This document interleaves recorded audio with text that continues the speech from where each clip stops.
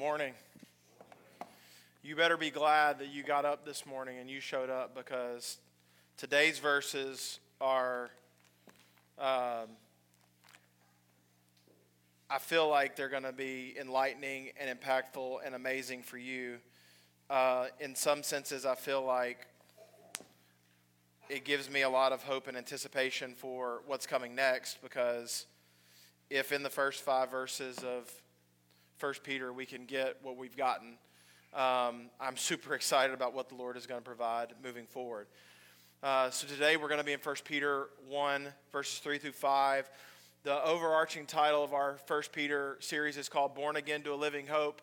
Today is a living hope. A living hope. So happy to see you here. I've been excited about this sermon all week, and I hope that I do a just job of opening and rightly dividing the word for you today. Let's pray before we begin. Lord God, you are so good to us. You are holy. You are blameless. You are undefiled. You sent your Son who lived a holy life, a blameless life, and an undefiled life.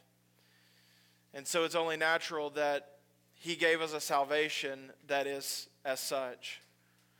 Lord, one of the greatest truths that a Christian can learn is that when you see a person in Christ, you see them as justified through the blood of Jesus, as if they had never sinned.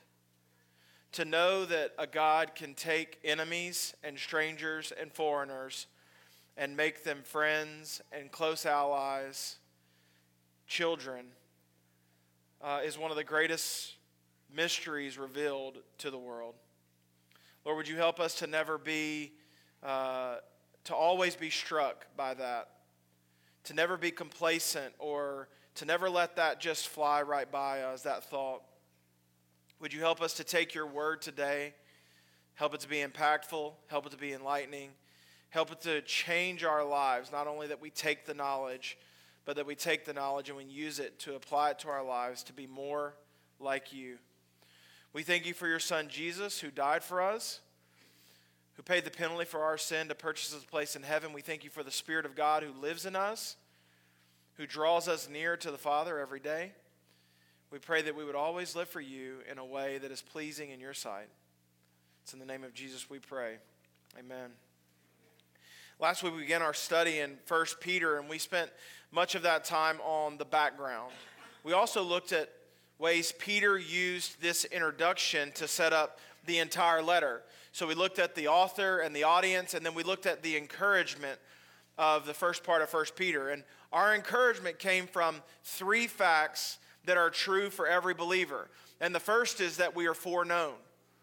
The Bible says that God not only foreknew the way to heaven, but he foreknew the who of heaven, the audience of heaven, the occupants of heaven. And so one of the greatest spiritual truths that I've ever come to know is that the plan of God is not some reactionary, fly by the seat of your pants, fly by night plan, but it is the plan of God before the foundation of the world, and I'm included in that. I'm a part of that. You are a part of that. When we live in a tumultuous world, when we live in a crazy world, I don't know a greater sense of stability that can be found in knowing that God's plans are certain, God's plans are sure, and God's plans will be done, will be enacted. And so we learned that we were foreknown. We learned that we are a part of the family. You know, Hebrews talks about the great cloud of witnesses that has gone before us. We are a part of this great family of faith. Christianity, one of the reasons we try to do some liturgy in our Sunday morning services is because we try to remind ourselves that Christianity is not just a vintage church thing on Sunday morning. We are not the only church that's doing it well. We're not the only church that's doing it right. As a matter of fact, through the Spirit of God and what Christ has done, there are countless churches all over the world that will meet on Resurrection Sunday that are honoring the Lord through their meeting. We are a part of that big family. And there is, I believe, an innumerable cloud of witnesses that have gone before us and that are included in the ones that are still here and included in the ones that are still to come that are testifying of the great work of Christ. And we get the pleasure to be a part of that. But not only that, The mystery of the gospel was revealed, and we see Paul talk about this, we see others talk about this. The mystery of the gospel is revealed that not only are we part of the Christian family, but that, remember, God's plan foreknown, written, we are a part of what the Old Testament was preaching to. This would have been a big deal to those people. I know that it's sort of lost its luster to us, but it would have been a big deal to those people who were exiles, who were foreigners, who were out of their homeland, out of their inheritance. It would have been a huge deal to know that what the prophets foretold has come true in Jesus. And because of that, we are brothers and sisters with Abraham. We are brothers and sisters with David. We are brothers and sisters with all of those who are in Christ before they knew that they were in Christ. What a great story it is to be foreknown, to be a part of the family of God. And we also saw last week this great faith. That is, that the work of salvation is done by a great God in an intricate way. Specifically, what we discussed last week was the Trinitarian work of God. God the Father foreknew, He planned, He ordained, He made the steps. The Spirit sanctifies those who are in Christ, and the Son has redeemed us by the sprinkling of His blood. I reminded you last week, and if you didn't do it, you can do it again this week. But it's pointing to Exodus 24 there, talking about how the blood sacrifice works, how the sprinkling works in the Old Testament. Whereas the sprinkling happened yearly, the sprinkling happened regularly throughout Old Testament period, Christ has come, and His blood, the blood of the spotless Lamb, was sufficient. It was a sufficient washing, not just a sprinkling really, but a sprinkling once and for all. And we're here today, and if you thought that was good, remember the engine of my old truck is sort of just getting revved up right now. Our sermon title today is called A Living Hope, which is important to note as we understand the context of the readers and understand who we are. Last week we discussed why hopefulness would have been necessary for these Christians. A living hope is an extremely important concept to hold on to, especially when we understand what these early Christians were facing. A living hope is extremely important to hold on to, especially as we understand the trials and the temptations that we face that may seem insurmountable, the problems in our relationships, the problems in our friendships, the problems in our own personal life, our inward self. But the Bible says to take heart, to take hope, because we are not without hope. We are not without victory, and our hope is living. Peter is also comparing the living hope to what we see in the Old Testament. Especially when we get into some of these words later. The living hope compared to what they were hoping in with the Old Testament prophets. They were hoping in the living hope, but all of the practices that they had were not necessarily leading to living practices. They were fleeting. They were able to be defiled. They were not holy always. But that is not how we live today. One author said this: election, obedience, sprinkling with blood, sanctification by the Spirit, the abiding Word of God, a living temple, a new priesthood, a holy nation, the people of God, the very mention of Christians being dispersed as foreigners, all these and other themes recall many elements of the covenant theology of the Old Testament, of the Old Covenant. Peter here is making a connection with the way God worked throughout the past to the way He is working at the time of this writing, and the way He works in us, and the way He works in the future.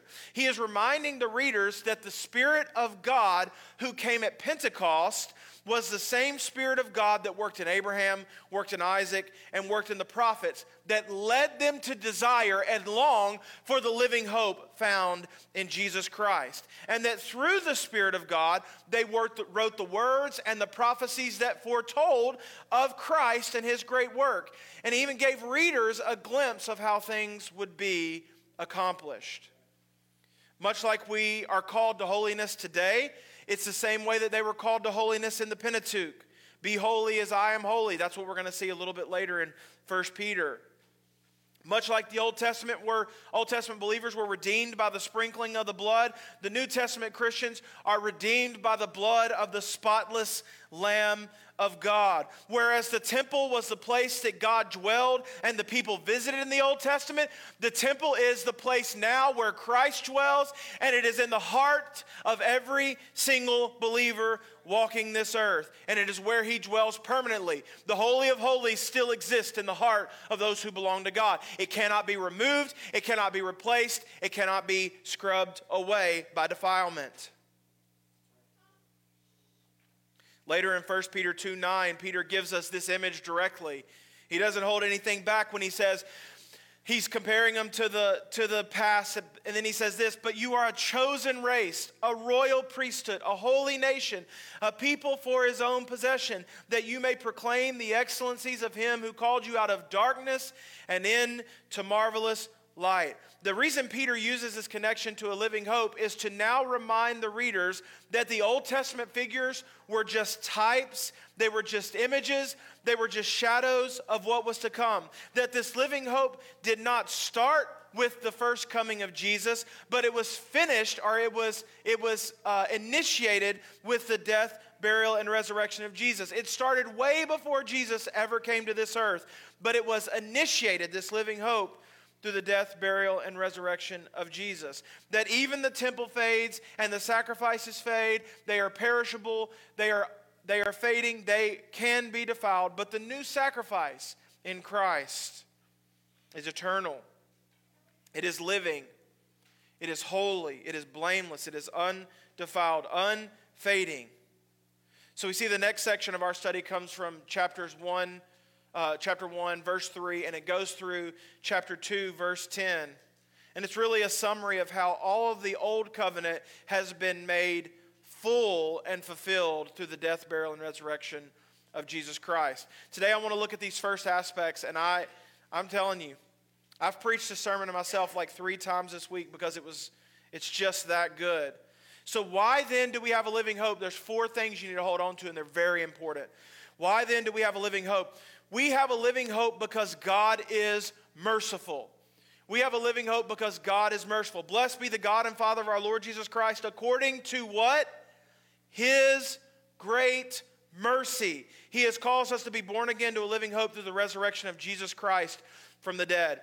We see Peter use a frequently used Old Testament doxology. They often use this doxology in the Old Testament. Blessed be the God and Father. Or blessed be God, some sort of praise that was blessing the name of God. But this time, he adds the Father of our Lord Jesus Christ. He adds Jesus Christ to the mix. We don't need to be reminded of this necessarily because you should know this right now, but God is one. God the Father, the Son, and the Spirit are one. We talked about it last week. So Peter here praising Jesus also on the same line of God is no mistake. It's important to note. It's important because it brings that unity together. Now, I know that the term Father is confusing at times. We know that Jesus was not created. We know that Jesus is the Son of God. So how does that work? Father is not used here in the created sense. Father is used in the way a father plans and directs the way and how the Son responds. We know that even though Jesus is not created, even though he is co-equal to God, as the Son, he was submissive to the Father in every way. And he did the plan of the Father. Nothing that Jesus did was outside of what the Father wanted to do. That is not trying to break down the Trinity. What that's trying to show is continuity between the Godhead. It's trying to show that the Father and the Son and the Spirit are on the same page. It's not something you can break apart. It's interesting to note that whatever we have comes from God the Father through the Son. He has made, he has gathered up, and he has distributed all things necessary for living and given them to Jesus.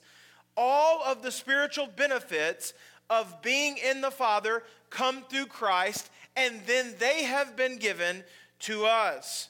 1 Corinthians 8:6 says, "Yet for us there is one God, the Father, from whom all things and for whom we exist, and one Lord, Jesus Christ, through whom are all things and through whom we exist." In Hebrews 1:2, we see that Jesus is the heir to all things, and we know that we are co-heirs along with God through Jesus Christ. So Peter is saying in verse 3, blessed be the Father who causes all things to exist, and blessed be the Son who gives all of these things to his elect.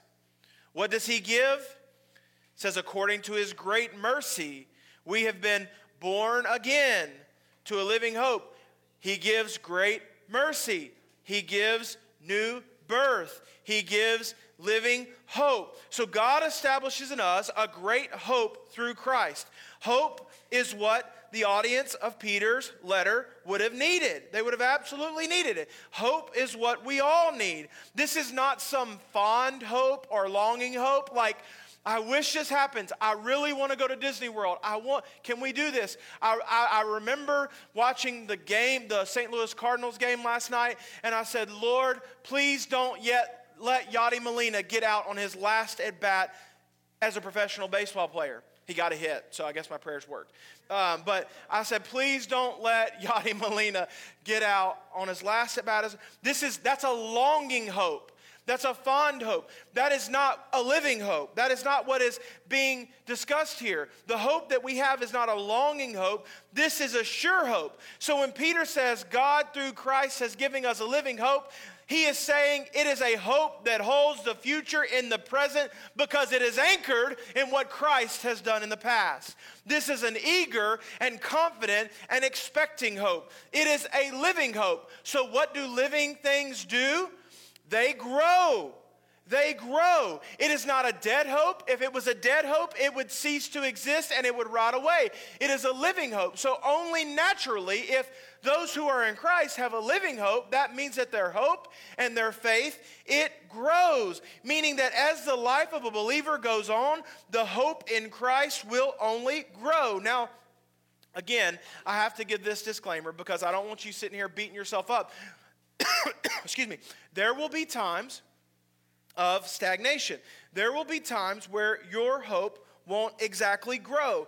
But if we have this living hope, then a great measure of our faith in Christ would be found in the strength of our hope as Christ does a work in us as time goes on.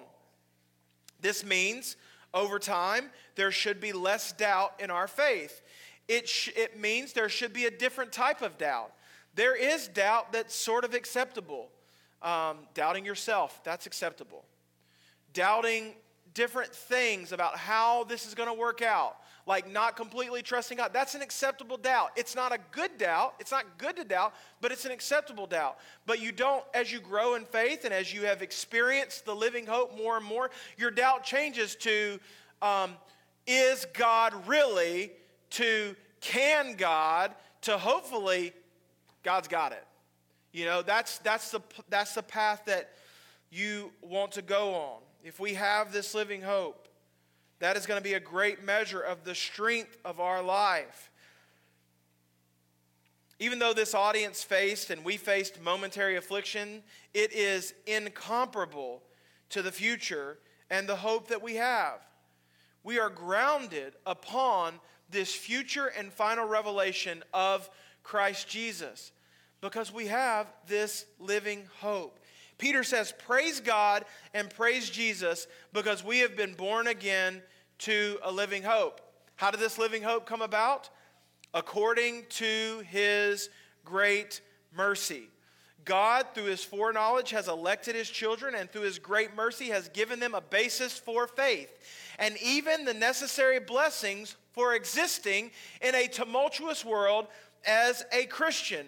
The Greek word here for according to is kata, and it is used also before foreknowledge. So in verse 2, Peter says, according to the foreknowledge, that is because of, that is God caused it to because of his foreknowledge. And in verse 3, he says, according to his mercy. That means that because of mercy, you have a living hope. Now that may seem small to you, but here's how it relates. Because of God's work, because of what he has foreknown, our faith is sure. Because God gave us mercy, we have faith at all. Okay? So that's important because if you are tempted to think that salvation is about you, When we diagnose and dissect the way these things were written, we find out that salvation is because of, it is according to what God has done. This mercy was bestowed upon us while we were still sinners. Romans 5:8, while you were yet sinners, Christ died for you. This mercy is bestowed upon us through continual repentance. We remember 1 John 1:9. If we confess our sins, he is faithful and just to forgive us of our sins and to cleanse us from all unrighteousness. This is more evidence proving that salvation is Christ and it is all Christ. But we're just getting started on that. The second thing I want you to see is this. We have a living hope because Jesus is alive. We have a living hope because Jesus is alive. Not just because of his great mercy, not just because of his foreknowledge, but because Jesus is alive. He has caused us to be born again to a living hope through the resurrection of Jesus Christ from the dead. Friends, the resurrection of Jesus Christ is not just an Easter Sunday morning, but an everyday message that every believer should hold on to as much as, if not more, than they hold on to any other Christian tenet. Christ has risen from the dead and he is alive forevermore. Peter says, by his mercy we have been born again to a living hope through the resurrection of Jesus Christ. The perfect life of Jesus is so important to our faith. It is absolutely important that Jesus came as man because man must pay for man's sin. It is absolutely important that Jesus lived a perfect life because only a perfect sacrifice would do. But it is imperative that Jesus Christ has risen from the dead as the cornerstone of the Christian faith. If Christ has not risen, then we should ignore what the apostle said and throw the Bible out because the Bible is trash if Christ has not risen. If Christ has not risen, we should shut the doors of Vintage Church and turn it into something else and do whatever we want to do with our lives because if Christ has not risen, there is no forgiveness of sins. If Christ has not risen, no one, dead or alive, has hope, and especially not a living hope. But Jesus Christ is alive. He is well. He is living in the church from age to age until he returns. Our hope is a living hope because the God of our hope is a living God. Imagine with me for a second the status of the author of this letter and the audience. Can you imagine what Peter must be going through? Not too long. I mean, it's a lot of time has passed, but can you imagine what Peter has been going through as he is bearing witness to the resurrection of Jesus Christ? Do you remember what Peter did right before Jesus died? Peter spent the last hours of Jesus' life denying him. Peter spent the last hours of Jesus' life turning his back on him. Now imagine the audience of this letter. They were exiles. They were foreigners. Their personal inheritance was inextricably tied to the land that they received. The land, the cattle, the livestock, that was what their inheritance was. But we find here that they are foreigners in a land that was not theirs. They are aliens. What does that mean? They have no inheritance. They have no inheritance. Now imagine how Peter must have felt as an eyewitness to the resurrected Lord. Imagine how all of those who had lost their earthly inheritance may have felt knowing of the resurrection of Jesus Christ. All is lost on earth for them, but all is gained through Christ and his final victory. Now, we don't quite have the same problem. We have all of the inheritance. We have all of the inheritance. So whereas the audience of 1 Peter would have said, I have nothing, Christ is my everything, we have to say, I have everything, but it's nothing compared to Christ.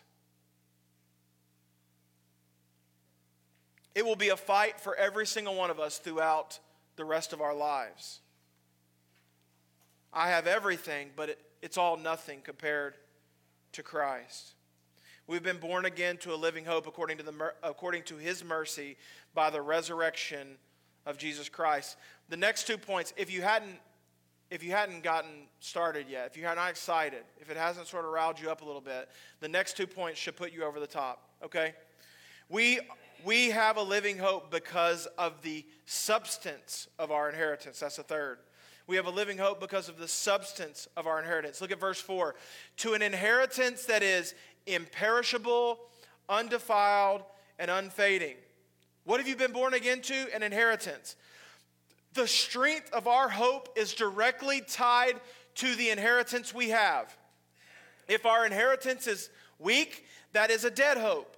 If our inheritance is strong and eternal, that is a living hope. One thing that has always comforted me about the resurrection of Jesus Christ is how many hundreds, if not thousands of people would have had to be tricked if Christ had not risen from the dead. There were hundreds of eyewitnesses to the resurrection of Jesus. The disciples and the people close to Jesus saw him after he had risen. They touched him. Not only that, but put yourself in the shoes of the disciples for just a moment. Had this all been a lie, had this all been a power play, how many of the disciples you think would have died for this lie? How many of the disciples do you think would have died for this lie? And yet what we find is that every one of the disciples but one died for their faith.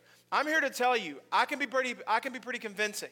I could lie if I wanted to and make you believe it. But someone puts a knife to my throat and I'm like, bro, it was a joke. Just kidding. Especially when everything that you have, everything that you've been hoping for is gone to that point. And yet, it was their hope. And yet all of the disciples but one were executed for their faith. It was their hope in the fact and the significance of the resurrection that all but one of them lost their life. It must have been a living hope. It must have been a great inheritance. When Christ rose, he rose to the power given from the Father. But more than that, he gives all those in him the same power. The same power that raised Jesus from the dead lives in us. Because just as he rose, we have all risen from death and from sin and from wrath. And we have been born again to this living hope. God makes all things new, and he starts with us. Therefore, new birth is a sign of God's grace working in believers. One author said, our hope is anchored in the past, Jesus rose. Our hope remains in the present, Jesus lives. Our hope is completed in the future, Jesus is coming. This is our inheritance.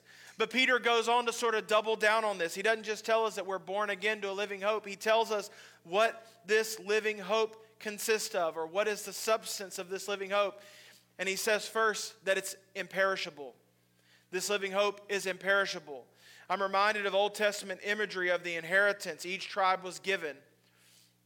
Even as they wandered through the wilderness, even as they had not yet taken hold of that inheritance was still theirs. That's something to consider.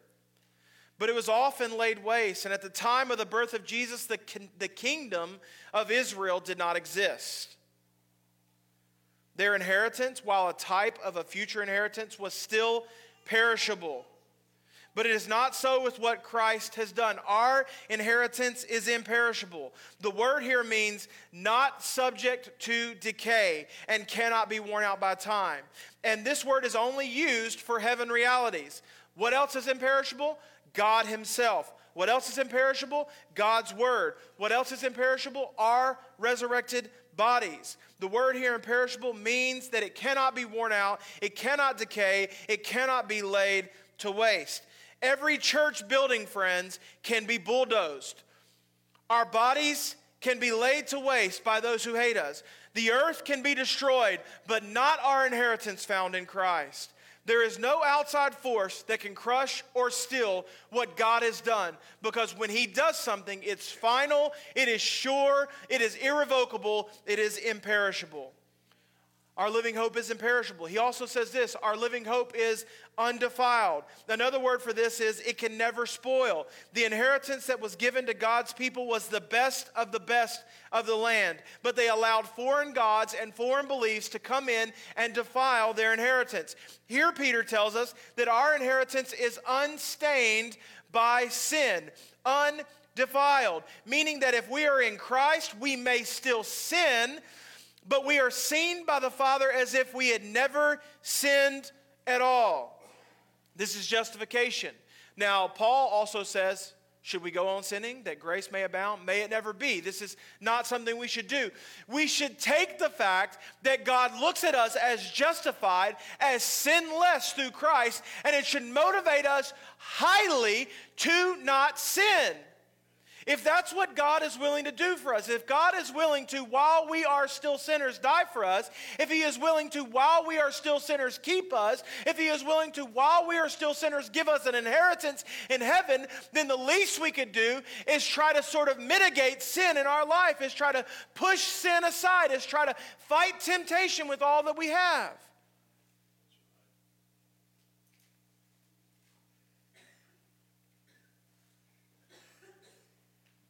Do you know that one of the major reasons our inheritance is sure and is final at the point of salvation is because Jesus is without sin. He is the God who saves, and He ever lives to intercede for us. He is our inheritance. Not streets of gold, not heavenly mansions, not anything that is beautiful in the sense that we find beauty, but Christ Himself. If you think that your inheritance is based upon an act of faith or even good works, then it might be common to deduce that you can lose that inheritance. Like your earthly inheritance, our spiritual inheritance has nothing to do with what we have done or do, but what our Father has done.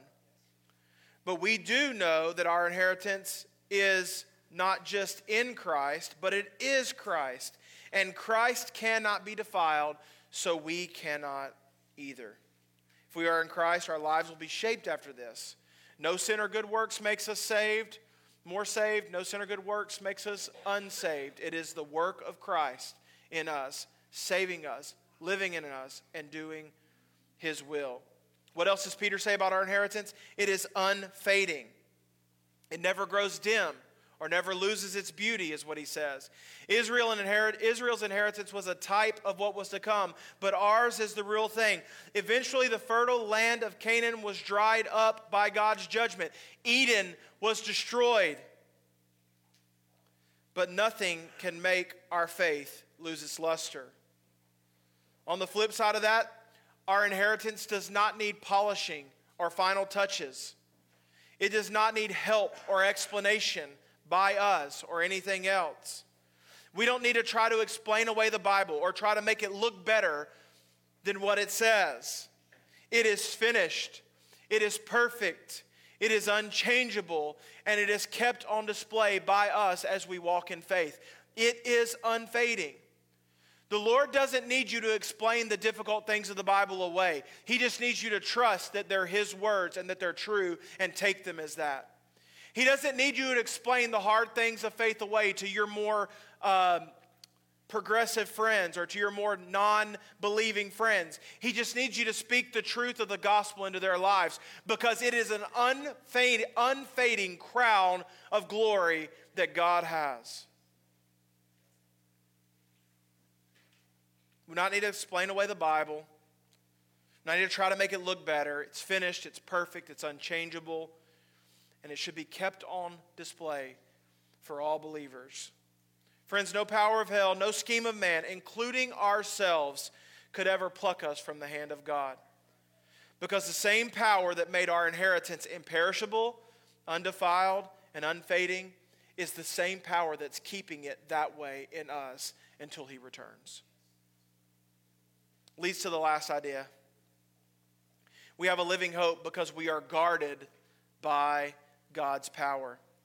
Look at the end of verse 4 and verse 5. Kept in heaven for you, who by God's power are being guarded through faith for a salvation ready to be revealed in the last time. Our inheritance is kept in heaven. It's interesting here because Peter goes from the idea of our and we're to what? Kept in heaven for you. Peter at this point is talking general terms about our inheritance, and now he shifts to the article you. The inheritance is kept for you, meaning that this is not some general saving or some impersonal God with an impersonal touch. This inheritance doesn't go to some impersonal audience, but it is kept for you. For you. Other translations use the word shielded, which simply means to be kept under guard. Not only has our inheritance been kept, but it has been kept for you. Therefore, you are kept. God is the keeper of the heavenly jailhouse, and he has arrested you to a life of faith, a new life, and he will not let you out on bond. He will not let you out on parole. You are kept and guarded until the day that you meet him, not escaping, no jailbreaks, no working your way out of this great work that he has done. Another cool thing about kept is that it is in the perfect passive participle tense, which means that the kept salvation is a completed past activity with the results that are still coming now. That is, to be continually guarded. What is being guarded? Or what is it being guarded for? It's being guarded for the last day. It is the imperishable, undefiled, unfading, and not only that, kept living hope that will belong to us till the day of Christ. Why just the day of Christ? Because when he returns, we don't need hope anymore. We don't need hope when he returns. When he returns, our hope has been made alive. Our hope has been made there in our face. We'll be with him. You don't need hope in a thing that you have or a person that you have.